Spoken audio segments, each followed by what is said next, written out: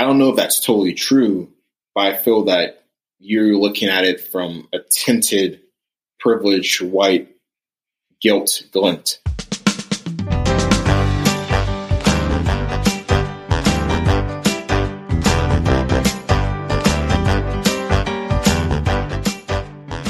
Welcome to the Bro Novo podcast, the podcast that models healthy communication for men, empowering them to start the journey of self-work. Now here's your host, Thomas Pierce.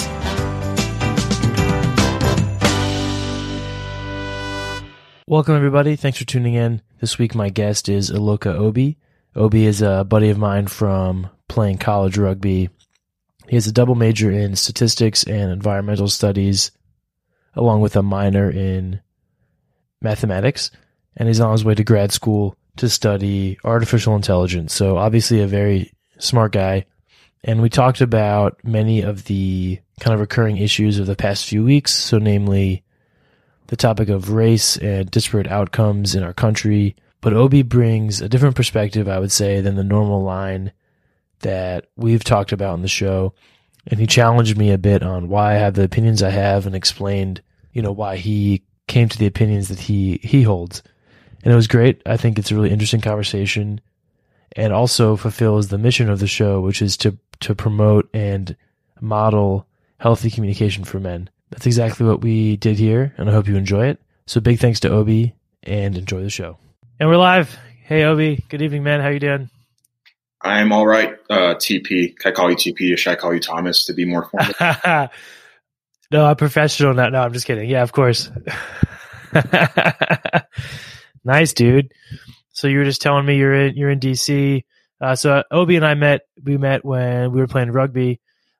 Like all good relationships, started playing rugby. Yeah, rugby team 2016. Yeah, man. Did you keep playing after? Hell yeah. Nice, man. How did you like it? It was great, to be honest. Ups and downs, but I thought we had a pretty good team the last 2 years that I was on the team. Nice, dude. Yeah, I mean, rugby for me was and is a great conduit for personal growth, and I think looking back, that environment is so cool. It's a lot of young people who are kind of finding themselves and finding out, what they're about. And we were really lucky to have really consistent coaching. And yeah, it was awesome. Yeah, it was awesome. And the team got better, but I believe that the team got better because many of the motivations and the values of the team changed mercurially and drastically. We stopped being a drinking team. Drinking team that played rugby and a rugby team that, had maybe a few drinks on the weekend.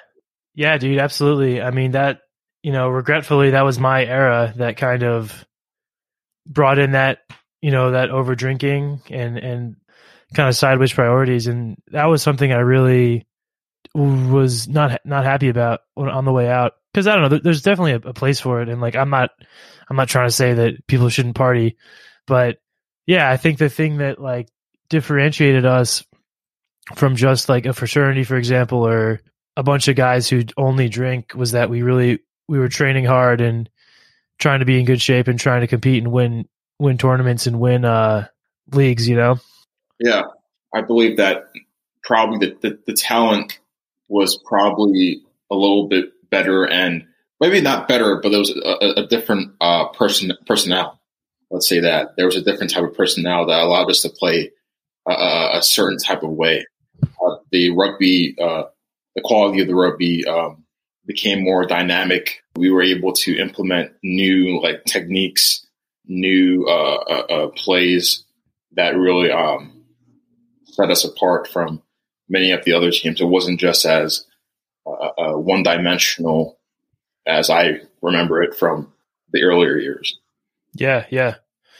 Right on, man. Well, we can and we'll talk rugby, I think, a lot in the future too. But, we came kind of with a more particular framework. So you heard my chat with Lee B, and kind of reached out, and thank you so much for doing that and wanting to come on the show.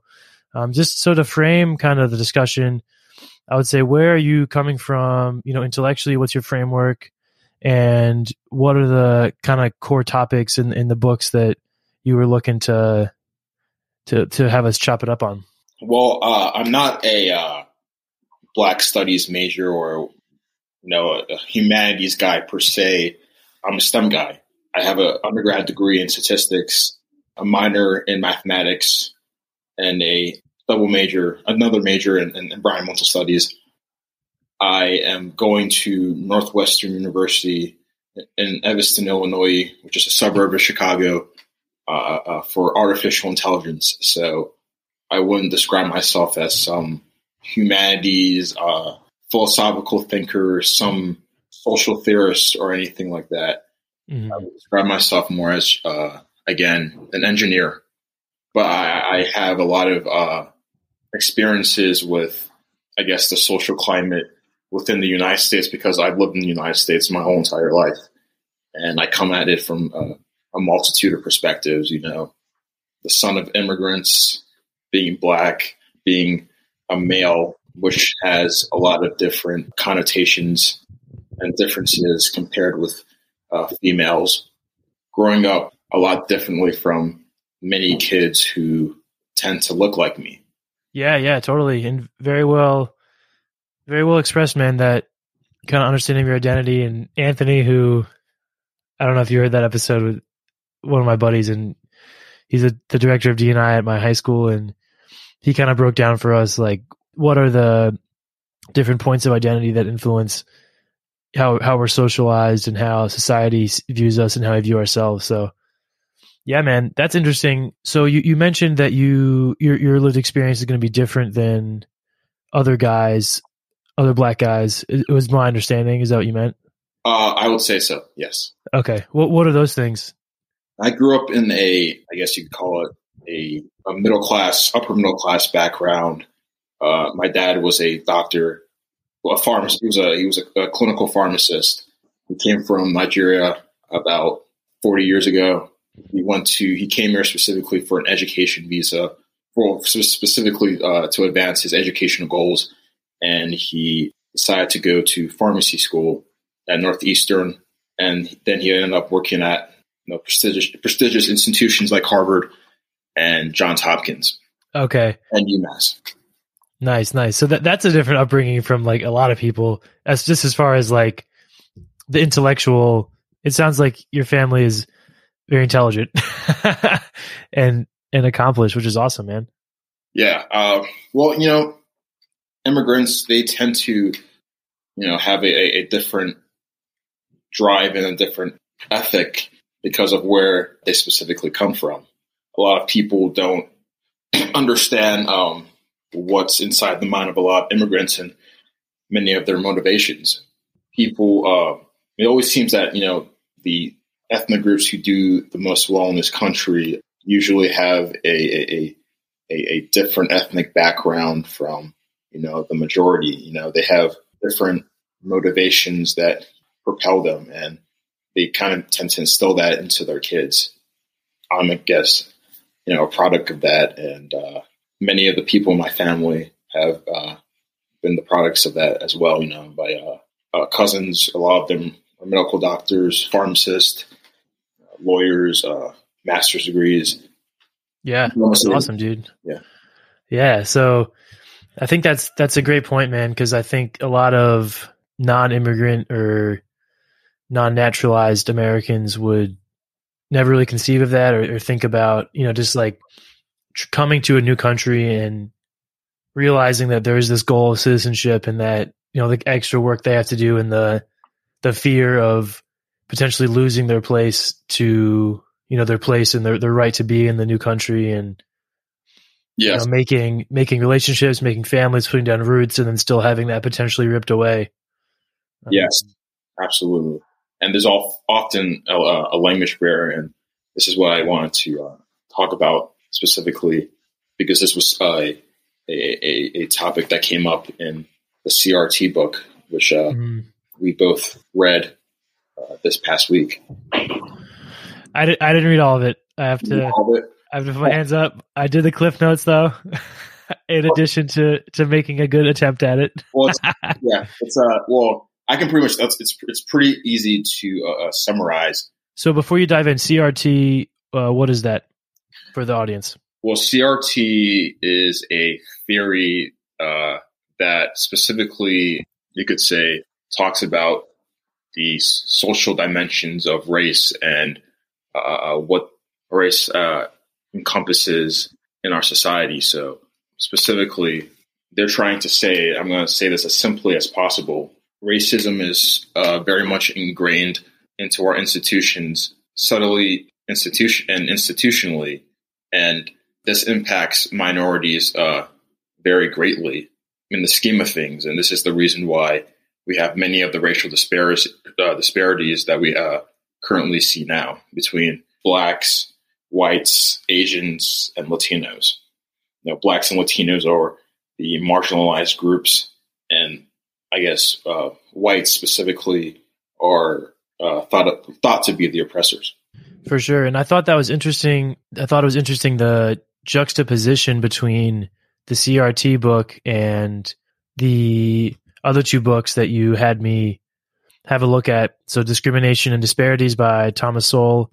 Yes. And Please Stop Helping Us by Jason Riley. Because those two books are kind of in opposite philosophical camps in some ways to the CRT book.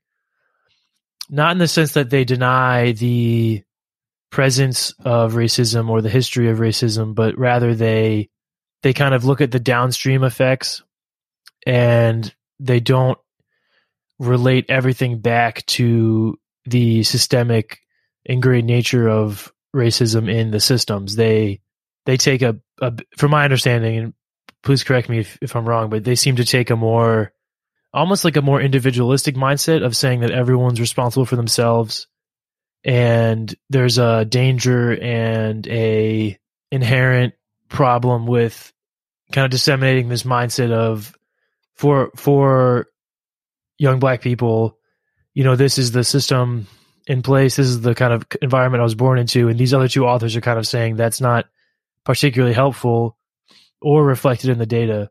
So I thought that was really interesting because those kind of are in different camps. And yeah, where do you kind of make between those two ends of the spectrum? Where do you find yourself personally? I don't really classify myself as a Republican or a Democrat or a conservative or liberal. I try to take whatever I like from both sides and see what would be right for the majority of Americans. So I never wanted to group myself in that sense, because it just really limits you on the way you tend to ideate, the way you tend to think, the way you tend to act. Everyone's trying to put people in categories here in America today, when no one really knows the full story about where people come from. So I choose to be neutral subjects like these. Well, it's neutral on the categorizations, because I don't see myself as a category. But I sat on the spectrum of, I do believe that there is racism in America, but I don't believe that it's the reason why minorities today have such disparate outcomes compared to the majority group in the society. For sure. So you don't kind of take on face value that these downstream effects are solely at the feet of the history and the kind of systemic racism. I believe that there are remnants of systemic racism, but it's been a whole generation, 50, 60 years since the passing of the Civil Rights Act, that has given Black Americans and all Americans really their civil rights and their constitutional rights. Many of the disparities that we see today have become larger since the Civil Rights Act. Would you say this is? Is this down to racism, right? Where there's more racism now than there was 50, 60, 70, 80 years ago? Or could this be another issue that, people are just too scared to deal with. Yeah, it's layered. Yeah, I think ideologically, I probably would fall more in the CRT camp. So just based on the nature of the resources and how resources are distributed, especially opportunities.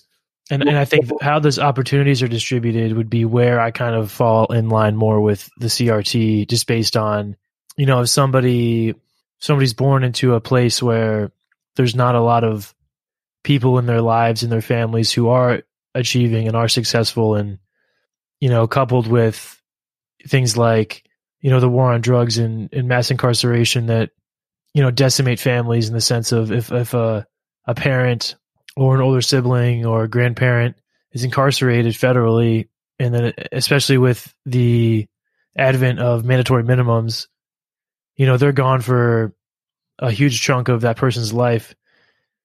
So this is all very anecdotal, but like I can really empathize with somebody who grew up in that space, because, if they didn't have those great role models and people killing it in their lives, then, that's like, I get it. And especially that coupled with, if say they're going to a really underfunded public school, all of those things, I really can see how these patterns come about, and how I don't know this to be the case. And this is just a guess, but I would imagine, in those environments, there could be like a palpable negativity maybe, or just a sense of hopelessness. And if that's the case, I get it. So then if we look at structurally, how do those things come about?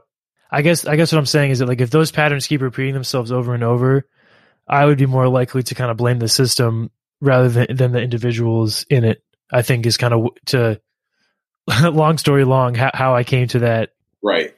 Where I see the issue is that the system is not totally fair. I have to say that, and I'm a pretty fiscally conservatively leaning guy. Life's not fair. There's certain things I wonder why that happened to me. Why this has happened to this person or that person. It's not fair. The system isn't totally fair. Life's not fair, but we often have to overcome adversity, right? We as people have to man up. We have to woman up. We have to not just sit down and let people just spit on us. We have to fight back. And that's why I say to a lot of Black people regarding this issue, racism, white supremacy, it's just more adversity in your life. Again, I'm not going to come here and say that racism isn't real. Racism is real. It's unfortunate. It's unfortunate that human beings can tend to be evil in this way, but that's not really an excuse to not want to do anything with your life and just sit down and just succumb to the racist oppression. Being 23-year-old Black male in America, I've seen how people can react to you. I understand, the microaggressions, people, I guess, being scared of you, wanting to cross the sidewalk, when they're coming down at you, people talking to you in a certain way, in a ghetto fashion because they think that, you're not intelligent enough or articulate enough to speak in proper English. People assuming whatever about you. You may not have a father. You may not have a good home life. I understand all of that. But it's not a reason to just, keel over and not want to do anything with your life. Yeah, 100%, dude. And I think, especially with the context of your family and, their story coming to the States, your parents wouldn't have succeeded and achieved what they've achieved if they had the attitude of anything except what you just expressed, right? And that kind of never say die attitude, and I'm going to make this work no matter what, is put in front of me. So, dude, I respect that totally. And I mean, personally, that's my mindset in my life too, as far as my personal goals and what I want to achieve with my life. And well, can I get up? Yeah, please go ahead. Good question. How did you grow up? Can I ask you How Yeah. grew up? Dude, very, very comfortably. Never wanted for anything really. My parents were together until I was a junior in college, so my home life was very comfortable.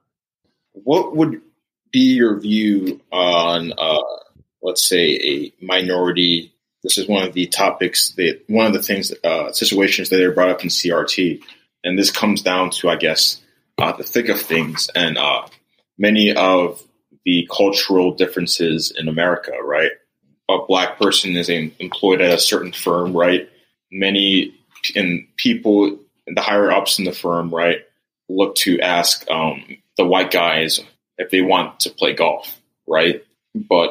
And that can often lead to higher roles in management, higher positions, right?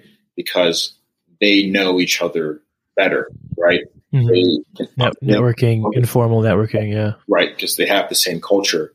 And, the black person or the Latino person or the minority is left out because he or she may not have that same cultural background or come from that same cultural background as that white person, right? So, what do you think that he or she should do in order to gain advantages in the specific system or firm that he's currently in? What would you think that he should do? I just want to say that ideally, and I guess fundamentally, they should not have to rig the system, and play. Like, I guess I'm saying ideally they wouldn't have to do that, but I'm not naive enough to think that's the way it is in the world. I think that if I were to recommend an approach, it's tough because this is a really vulnerable thing to do, but I would maybe recommend going to that manager or the leadership group and saying, hey, I didn't grow up playing this game and I'm not going to be potentially, as comfortable there or know how to play, but I would really love to be involved and I want to go. And yeah, I mean, I think acknowledging that, hey, not everybody is going to know this culture in this game in some way. And that person can be as direct or as indirect as they want, right? Like they can say, hey, I'm not in the country club, white guys club, and I'm not going to be able to, get the career advancement that everyone else is because you're not inviting me to go play golf. But that might, single them out, right? That might make them a target or fall out of favor or whatever, internal politics. I have a solution for. Okay, go ahead. You could just create your own. If you don't feel wanted somewhere, if you don't feel totally accepted anywhere, you could just create your own thing. You have the freedom to associate with whoever you want to, right? If I told you that you got to associate with a bunch of murderers, robbers, rapists immediately, starting tomorrow from my mandate, right? What would you think of that? I mean, I guess you as my buddy telling me to do that is different than someone trying to climb the corporate ladder, right? Of course, but again, everyone has the right to associate with who they want to associate with. That's, I guess, a part of, much of, America's classical liberalism. You have the freedom to associate with whoever you want. I don't have to tell you who you have to associate with. Oh, okay. So sorry to interrupt you. Right. So are you saying from the perspective of the employers or the higher ups, and that like they don't have to be inclusive, or are you saying from the employee's perspective they should say F it and I don't need to join? Yes, both. F it, you could just create your own thing. And I think this is one of the things that many minority groups, specifically Black people, we tend to look at the dominant society as being responsible of fulfilling all of our wants, needs, and desires, when we have agency in our own lives to, I guess, create our own destiny, right? Almost every immigrant group has done this, You can look at Asians, Jews, et cetera, Chinese. Every ethnic group in America has done this with when they weren't Irish Italians, when they weren't one somewhere, they just built their own, and that's, I think, much of the dilemma that Black people are going through. The Grammys and the Oscars, cut many Black artists out of the awards. Well, if you don't think that you're wanted there, you should go somewhere else and create your own, right? Me, if I wasn't accepted on the rugby team, right, I would have just went and because of my ethnicity and my race, I would have just gone and created my own team. I believe now that I have the different mentality that I possess today. I don't think I would have thought like that 4 or 5 years ago, but now I have a much greater emphasis on my own independence and my own agency. That's a beautiful thing, man. I think that's an awesome message for everybody to absorb about autonomy. 2 things there.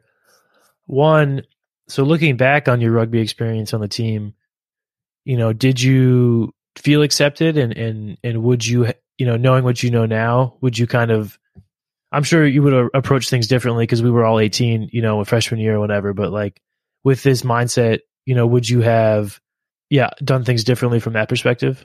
Yeah. Well, I think that I think there's always just going to be people in life that just aren't going to like you, for some reason. They kind of just use race as a reason to say they don't really like you. I think there's always just going to be people who don't like you in life. If I really had like enough motivation and energy to really want to create my own team, then, I would have, but I felt that it wasn't really needed, Me, I was one of the only minority kids or Black kids on the team. I guess it wasn't really that much of a culture shock or anything. GW was trying to like institute this culture of inclusivity and diversity, and I believe that a lot of people kind of just went along with that whole thing, that whole notion. I'm not going to say that. It wasn't all rosies and daisies, lollipop stuff, but there was some things that I did that I'm not totally proud of and stuff, but we were all just growing as people. So that's what I was. Of course, you're not the same person you were when you were 18 years old as you are when you're 23, 24, 25. Yeah, exactly.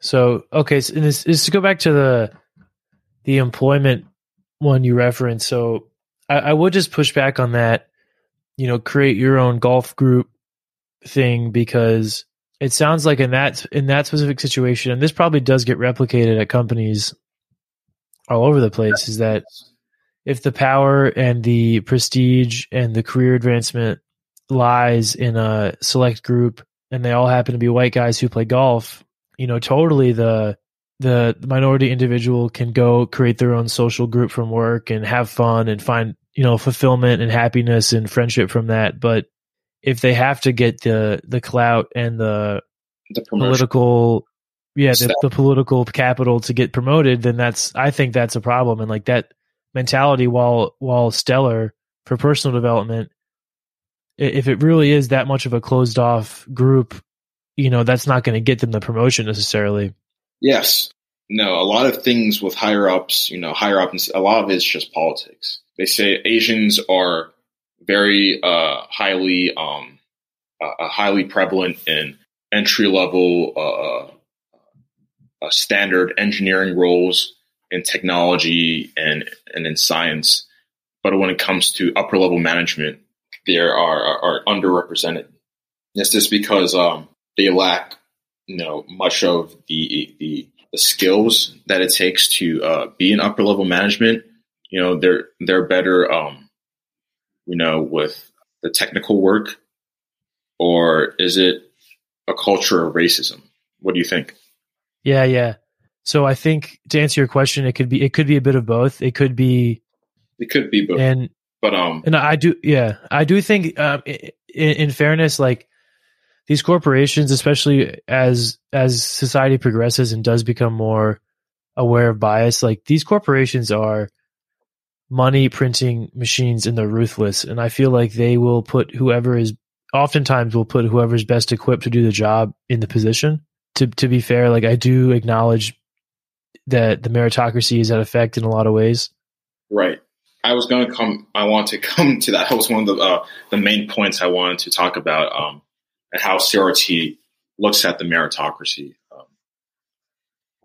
They pretty much say that the meritocracy is inherently biased and racist because the dominant society pretty much creates the standard, right?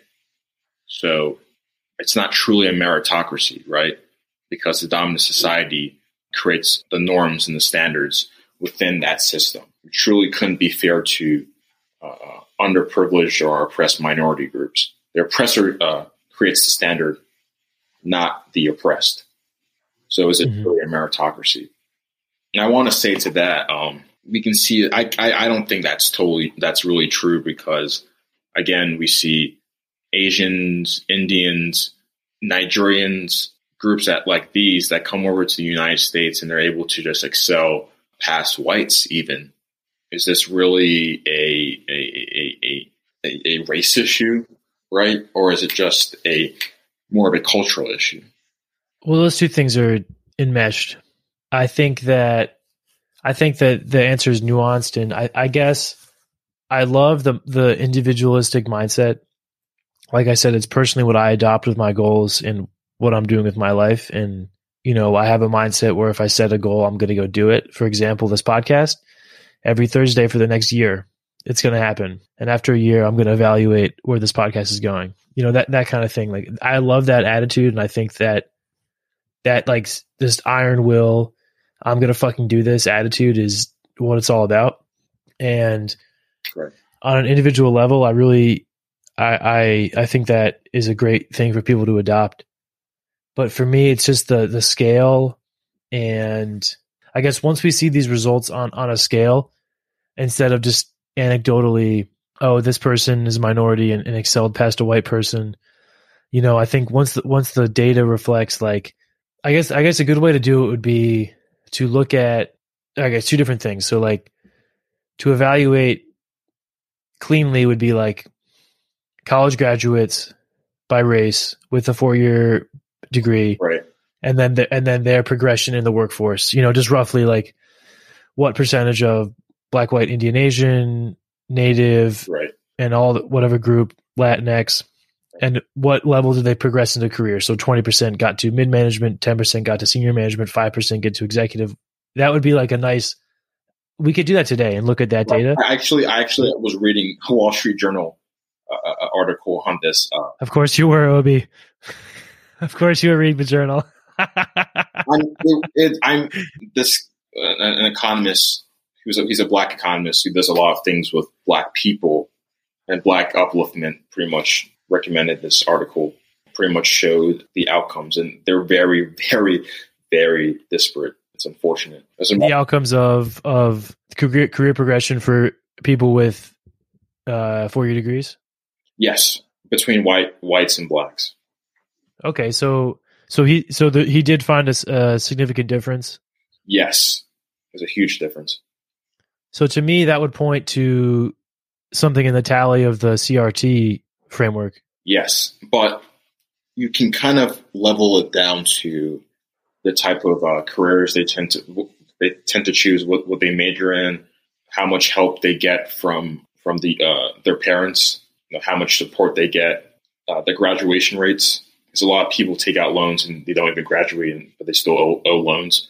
There's a multitude of reasons, and I would say maybe racism is involved there, but no, actually there probably is some racism involved in these disparate outcomes. But to what extent does racism impact these disparate outcomes?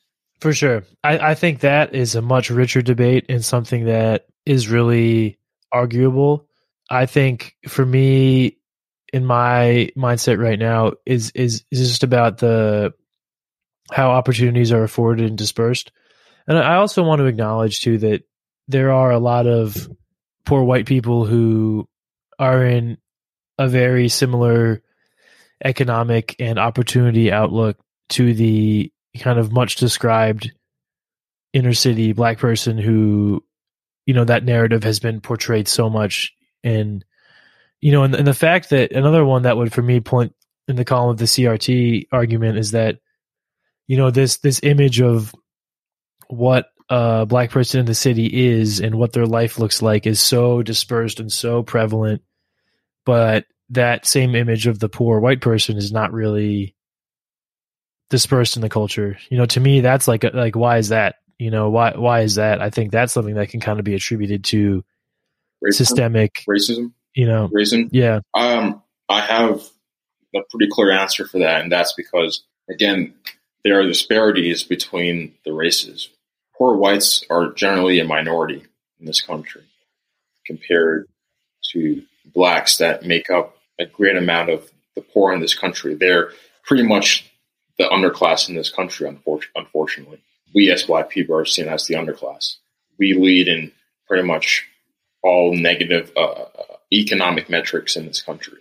Our outcomes just aren't there with poor whites who are just seen mostly as an anomaly. So we're the face of poverty in this country. Right.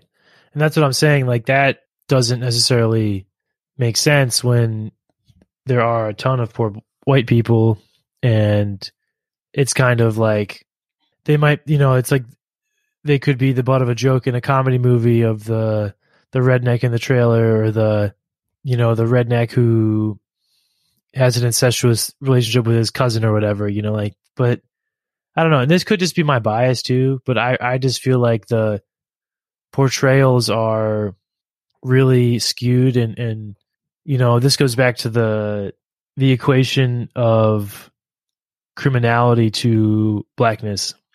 Right. I'm going to have to say this because I want things to get better. I just have to say the truth. There is a problem with a lot of crime in the inner city in America.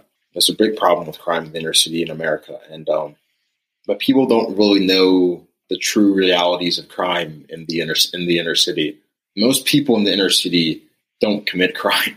There's only a few people who in these communities who are terrorizing these communities, unfortunately. And because of that, we see differences in many of the crime statistics in America. We make up 3%. Young black men make up 3% of the population, and we commit 53% of the murders and 60% of the robberies. And this isn't even per capita. This is just total crime percentages by violent crimes. So, I have to say what's true and what's not true, because that's the only way things are going to get better. We're always trying to see the truth and to see what happens. I know from your perspective, from what you see, the redneck isn't seen or talked about as much as the poor black person. I don't know if that's totally true, but I feel that you're looking at it from a tinted, privileged, white guilt glint.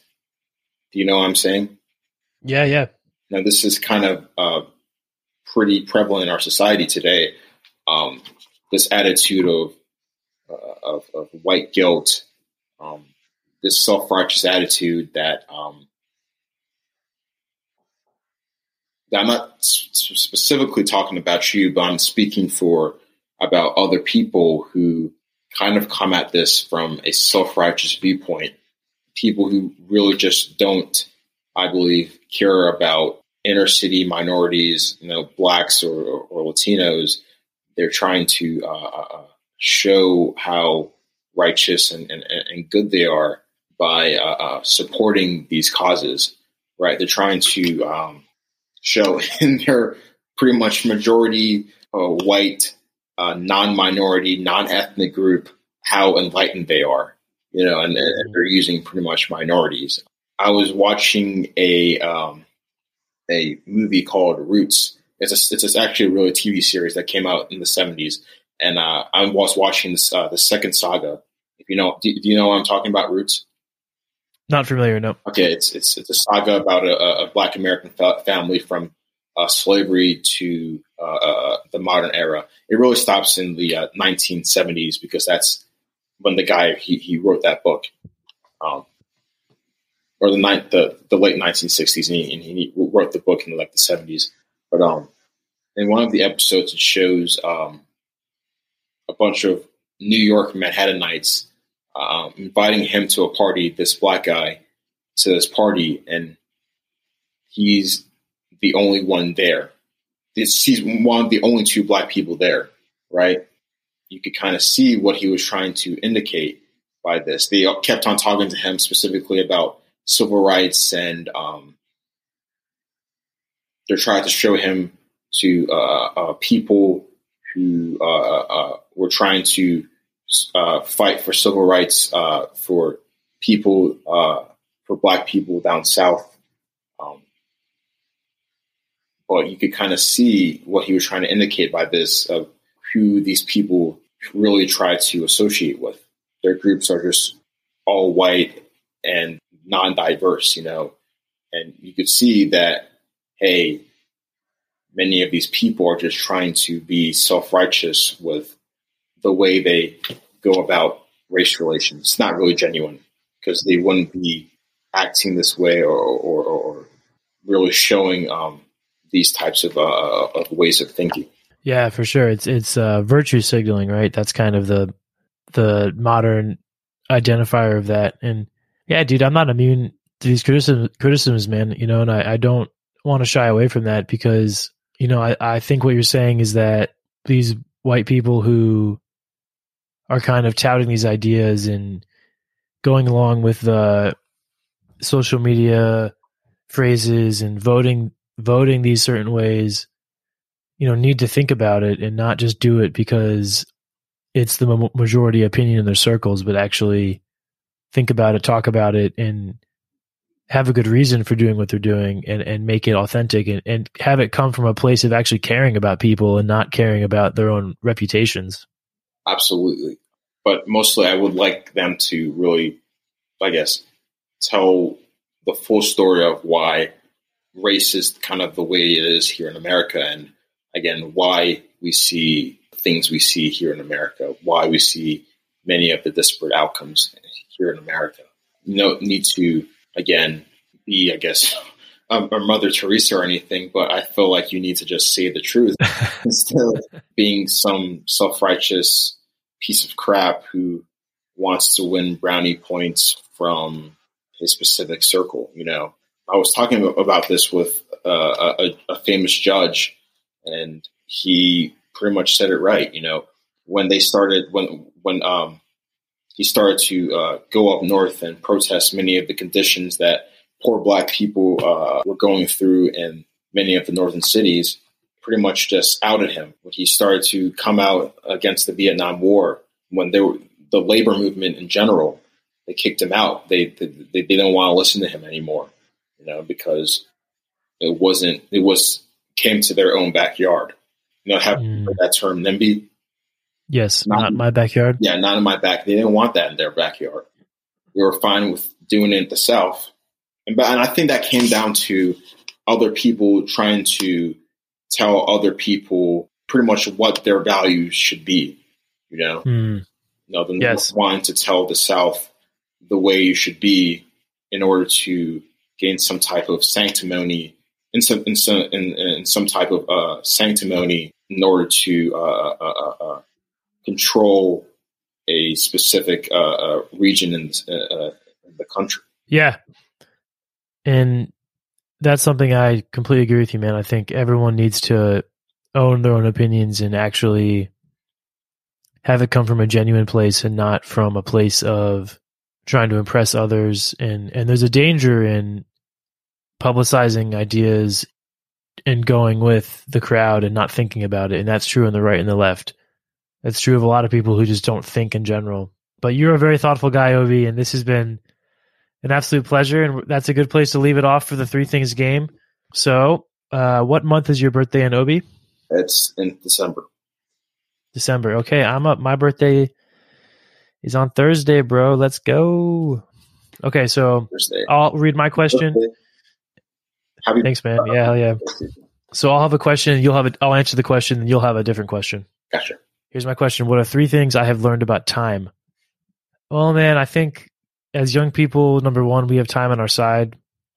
And I think, personally, I get anxious sometimes thinking about, am I doing the right thing with my life? Am I, making the most of my time? Am I